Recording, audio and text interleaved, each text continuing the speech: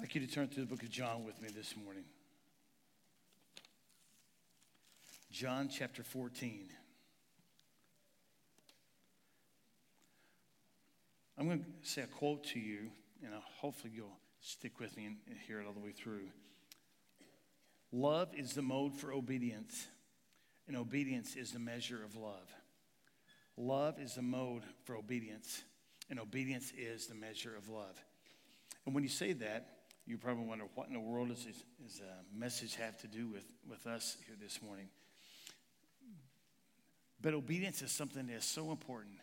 If I mean, I don't know if you ever had any children, but if you have any kids and you tell one of them to do something, they said, I will go do it, and then they don't. Then the other you tell them, they said, I don't really want to, but then they do it. You kind of know what this means. Love is the mode for obedience, and obedience is the measure of love. Go to John chapter 14. One of the greatest challenges that I think we face today is a believer that obeys. And often it may not be in the little things, but it's in something big. It's learning to put yourself out of and your walk with the Lord out of the way and follow through with your obedience. John 14, verse 15. If you love me, keep my commandments. And that's all I really wanted to put down, because if you love me, you keep my commandments. That is what our message is about. How important is it that I'm obedient? How important is it that when you tell somebody something and they ask you, or you tell somebody something, that they follow through in obedience? If you love me, you keep my commandments. It is a second nature for us to see what we see, what we love. Let me just start over.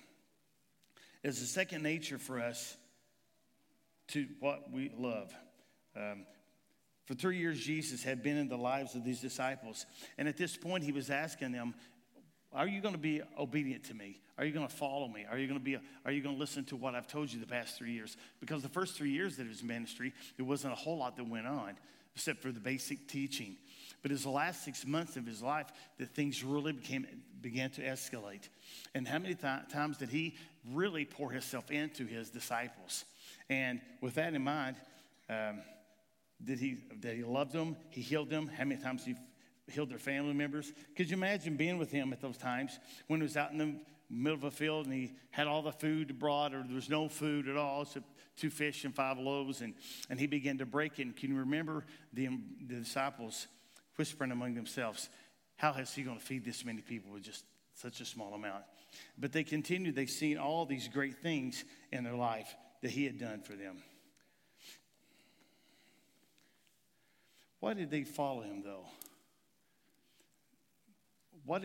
I could follow somebody for a little while, and I could listen to what they had to say for a little while. But what was really going on in the whole life of Christ? In the first 3 years, what was the gist of what went on? And you're thinking, what's he getting at? Without the respect factor that was going on in the life of Christ, without the respect the disciples had for him, they could not have followed. And that's why in this passage right here, Jesus took a long time for him to get the things ingrained within them, for them to be and develop into what they should. Out of the respect for him, they were listening. Now, I may ask you to do something, but if you don't respect me, you don't want to do it. You know, percentage of Americans, I've heard this, and I don't know if it was where the source it came from, but 70% of Americans hate their jobs. 70% of Americans hate their jobs. You may wonder what that has to do with this. Because if you hate your job, you halfway do it. You hate your job, you just get there, get done, get home. But this type of situation, Jesus had their complete respect. And when he spoke to them something, it became, when he spoke to them, let me get my thought in my mind. When he spoke to them, they freely responded. And they often did exactly what he would have them to do.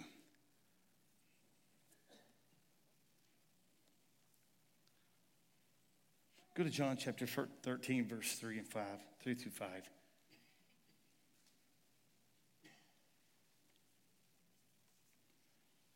Whenever I was dating my wife, and it was a long time ago, But there was one place we would go a lot in college.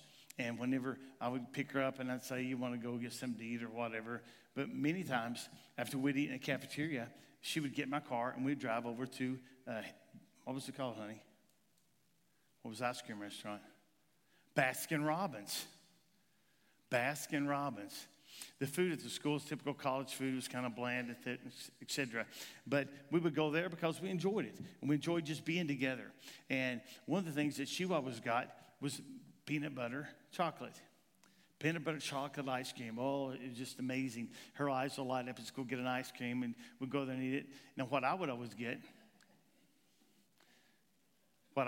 get was Nutty Coconut. Maybe she didn't enjoy it, but I did. But when I got there, I would always get a double dip on a cone, and it would. Anybody have Nutty Coconut and Baskin Robbins? Anybody ever had it? Oh, next time we go to Baskin Robbins, Nutty Coconut, and but that was kind of a big endeavor for us, a big thing for us because we went down because I wanted to please her, and I courted her, and I took her out to eat. And as a typical college student, I didn't take her out enough, or big things, but I took her out enough. And it was because I thought of a lot of her, and I wanted to please her. When you love somebody, you have a tendency to want to do a little more. If you don't love somebody, you have a tendency to not want to do anymore. You do barely what is asked and what is required. Chapter 13, verse 3 and 5.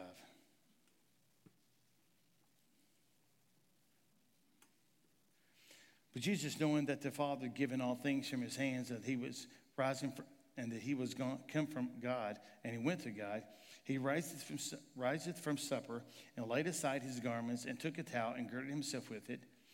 After he had poured water into a basin, he began to wash the disciples' feet, and to wipe them with the towel wherewith he was girded. Then he cometh to Simon Peter, and Peter said unto him, Lord, dost thou wash my feet?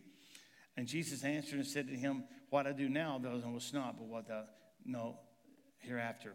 I'm going to stop here for just a minute because Jesus was teaching a lesson, not just washing feet. I could have a pot of water up here and a bowl and have Billy come up here and I could wash his feet. And symbolically, yes, it wouldn't be a lot of fun. He may have smelly feet and a variety of things, but it would be bringing him up here to teach him an example.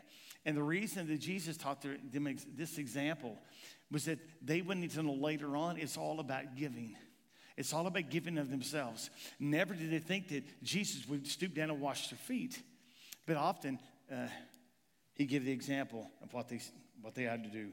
Jesus operated in complete obedience. Complete obedience. In Matthew chapter 20, I'm going to just touch on this real quick.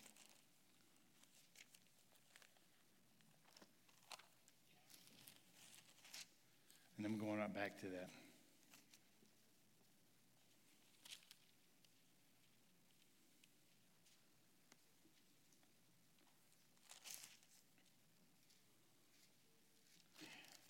Why did Jesus come to this earth?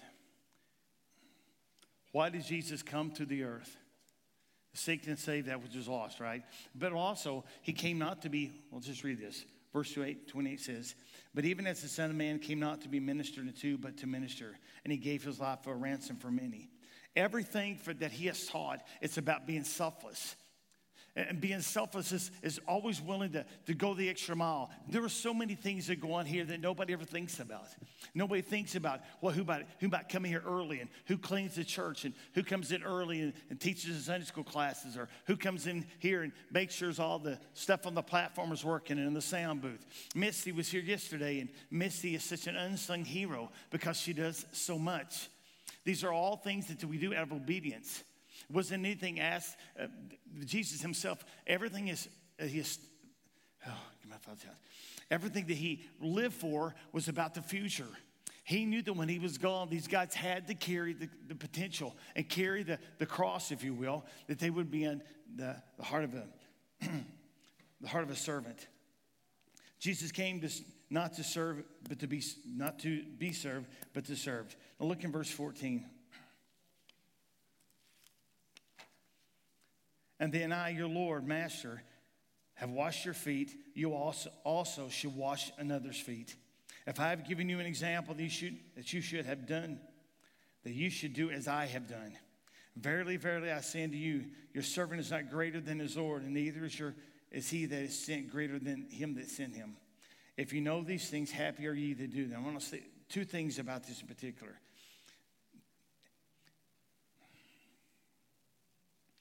You see, sometimes you think you have thoughts, and you have them, but they fleet, so I got to bring them back to home, okay? So let me bring them back home for a minute. But in verse 14, one of the things that he said is that you should have done. And I don't know about you, but it may be beneath you to get out and bear anybody's burden, to bear anybody's feet.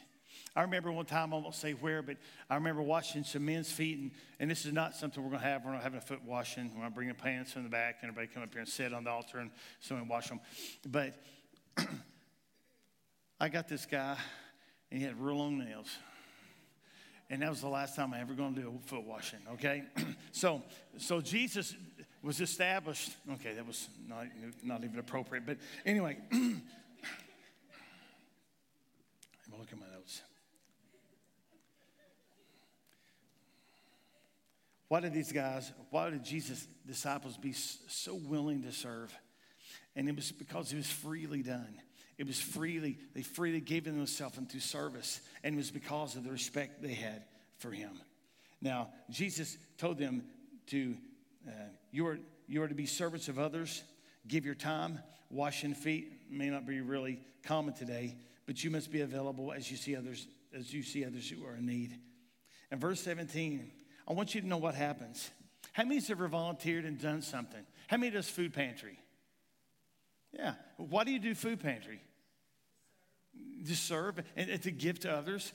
It's not really the most glorious thing. It's not always the most glamorous, but it's something that you feel better about. What else is something that you do that you have a tendency to maybe serve in? What? Coach, okay. How about the greeters who are here this morning?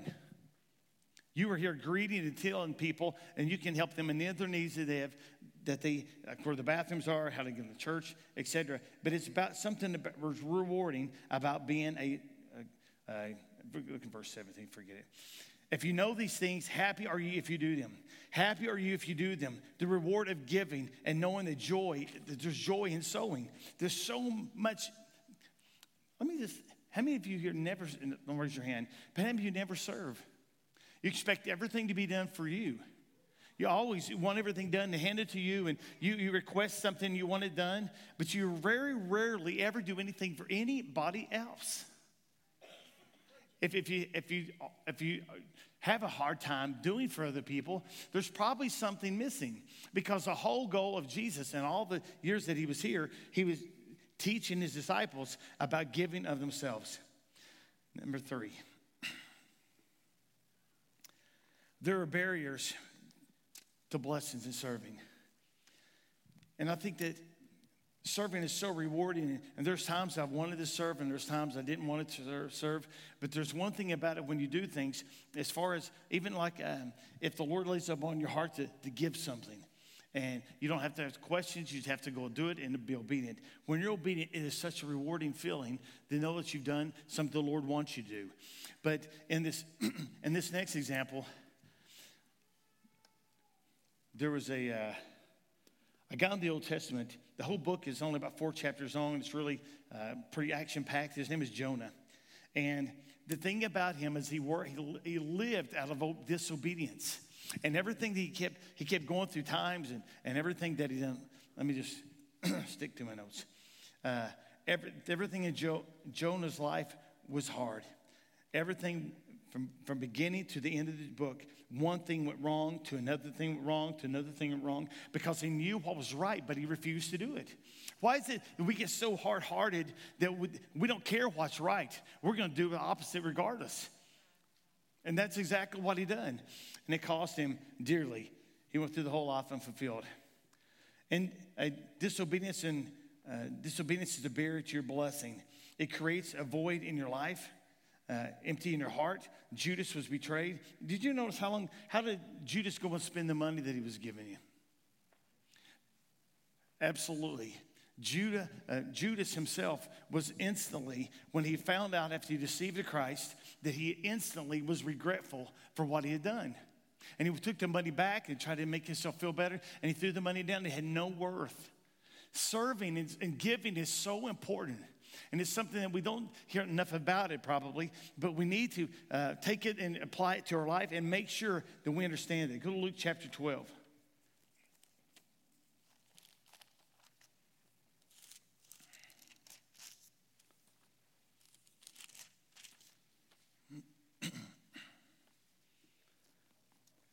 Who would like to be given a lot? Come on.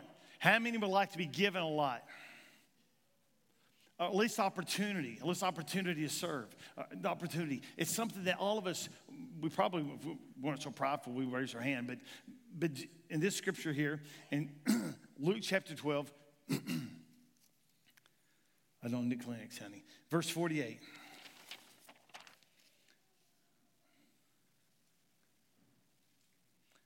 But he that knew not did commit things worthy of the stripes shall be beaten for stripes. Now, this is the part I want to focus on.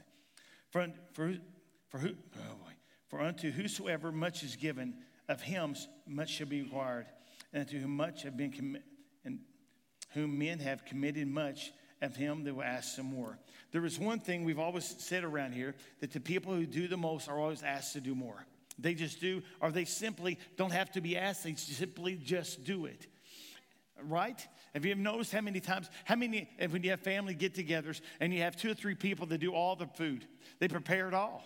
And some people, maybe you don't trust them to prepare it, but other people you don't ask them because you know they'll do it begrudgingly. I'm going to leave that one alone. Okay.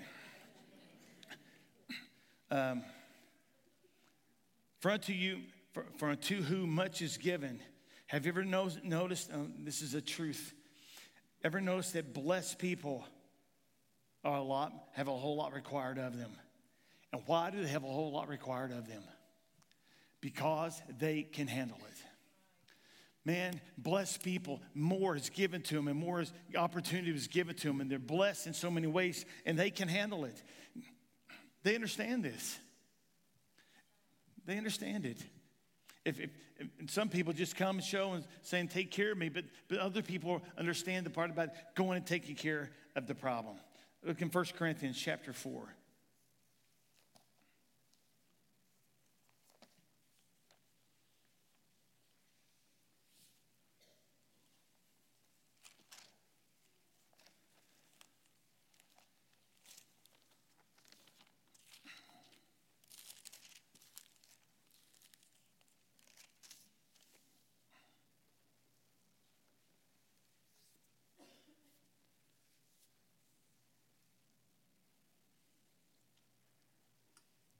You know, there's a scripture that Jesus once, he told them, if you'll have faith to the grain of, what is that?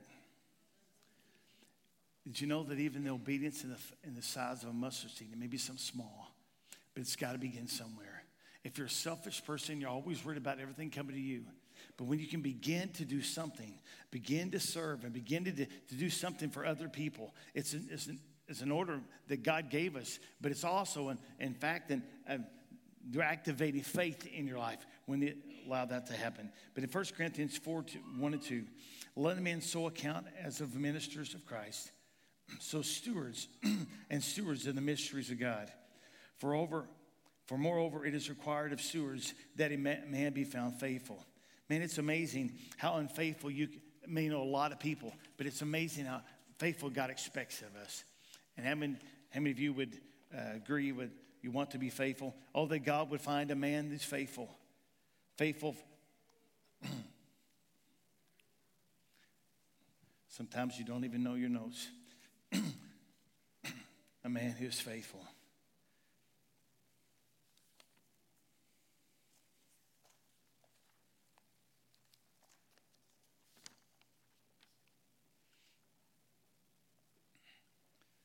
Being faithful is just not in the giving.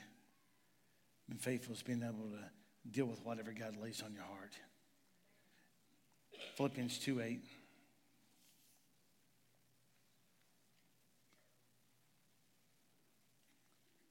Doubtless I counted all things but loss for excellency of the knowledge of Christ Jesus my Lord, whom things I lost, whom I've suffered the loss of all things, and do count them but dung, that I may have Christ, to be found in him, but having my own righteousness, which is the law, but that which is through the faith, the righteousness which is of God by faith.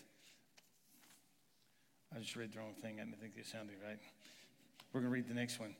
And being found himself fashioned as a man, he humbled himself, and here it is, and became obedient to death, even on the cross. Wherefore God gave him also, wherefore hath highly exalted him, and given him a name which is above every name. When I was growing up, I was in the hills of eastern Kentucky. And I watched my mom and dad start a church in Mount Vernon and suffered a lot. Of course, they never told me anything, but they suffered many things. But I know every Sunday night, every Sunday morning, every Wednesday night, I would go with my mother on the church van. My mom was kind of known for a heavy foot. She went kind of fast, but I cannot imagine, think of the hours they spent that nobody ever thought about. The time that my father went visiting people I wouldn't visit. I would have, but I was young, but I ended up going with him because he would ask me. I thought all the necessary things in many people's lives that those two did on behalf of the people of Mount Vernon. See, it didn't have a lot of reward at that time. But years later, it did. It spoke to me about all the things they did that they didn't have to do. Last point.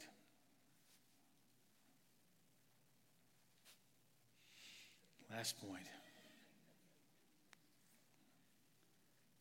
You see, we don't always do things because we think of a benefit. But the nature of God is, if you give God rewards, if you give God, God gives back. And I don't say that to be degrading or be thinking in a way that's not right. But there is something about God's very nature that when he is given to and he is trusted with, that he always gives back. And if you go into your giving that way, you're probably not right, but because you give so with a free heart. But there were people that would do things in the Old Testament. We're going to go in chapter 4 of 2 Kings. There was a wealthy, rich woman, and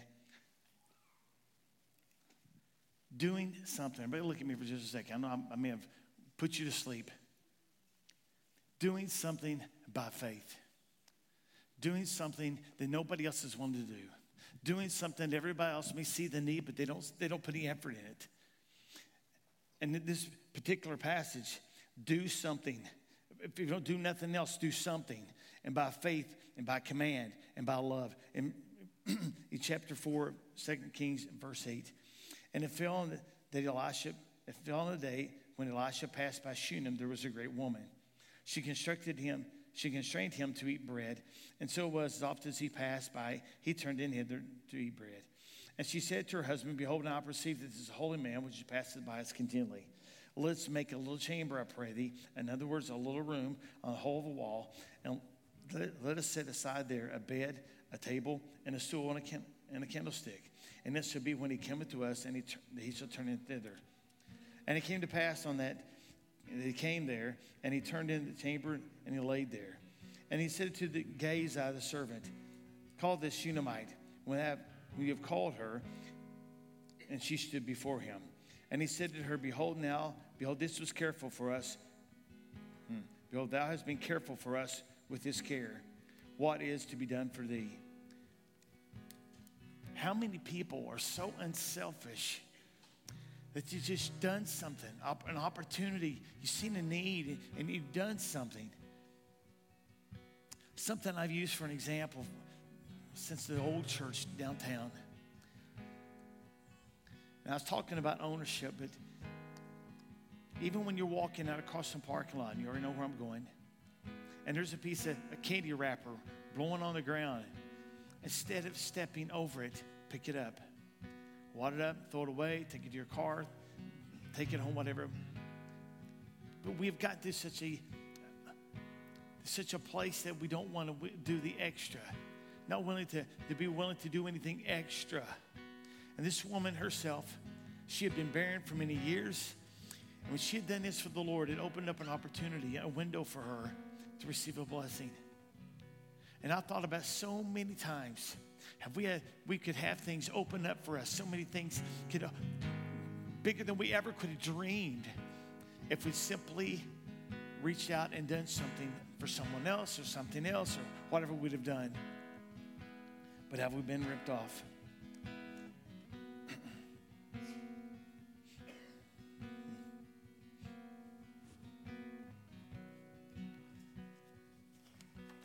It's your nature of God to return blessing. And I'm not saying you step out and return and do things and return a blessing. There are so many important things. I know so many of you have done things. I know those of you have given to my family, or given to Tyson, given to Layton, given to Atlanta. You never know. Bow your heads with me if you would.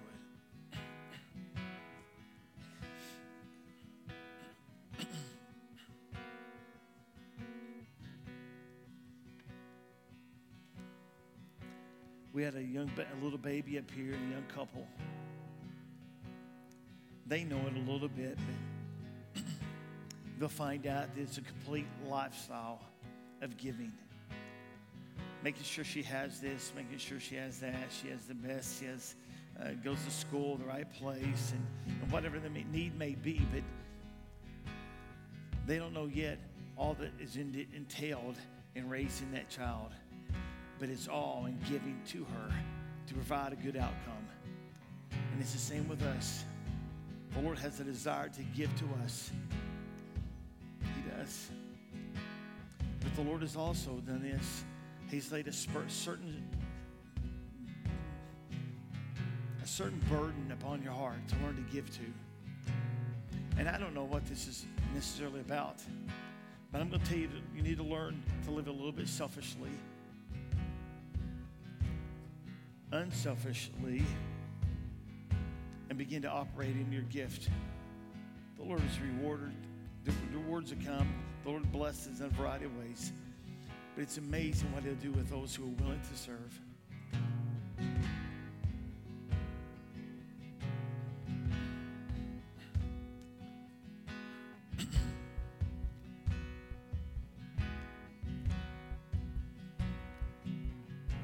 There are a few others here today that you know you're supposed to be serving.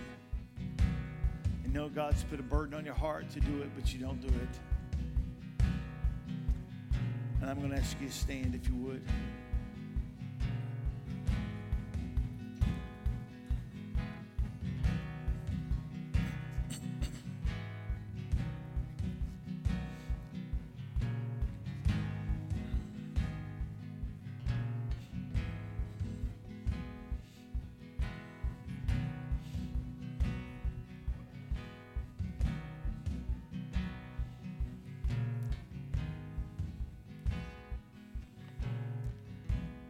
God, for these who have stood, there's something on their heart, Lord, they don't know how they're going to do it, don't know the opportunity is going to be there.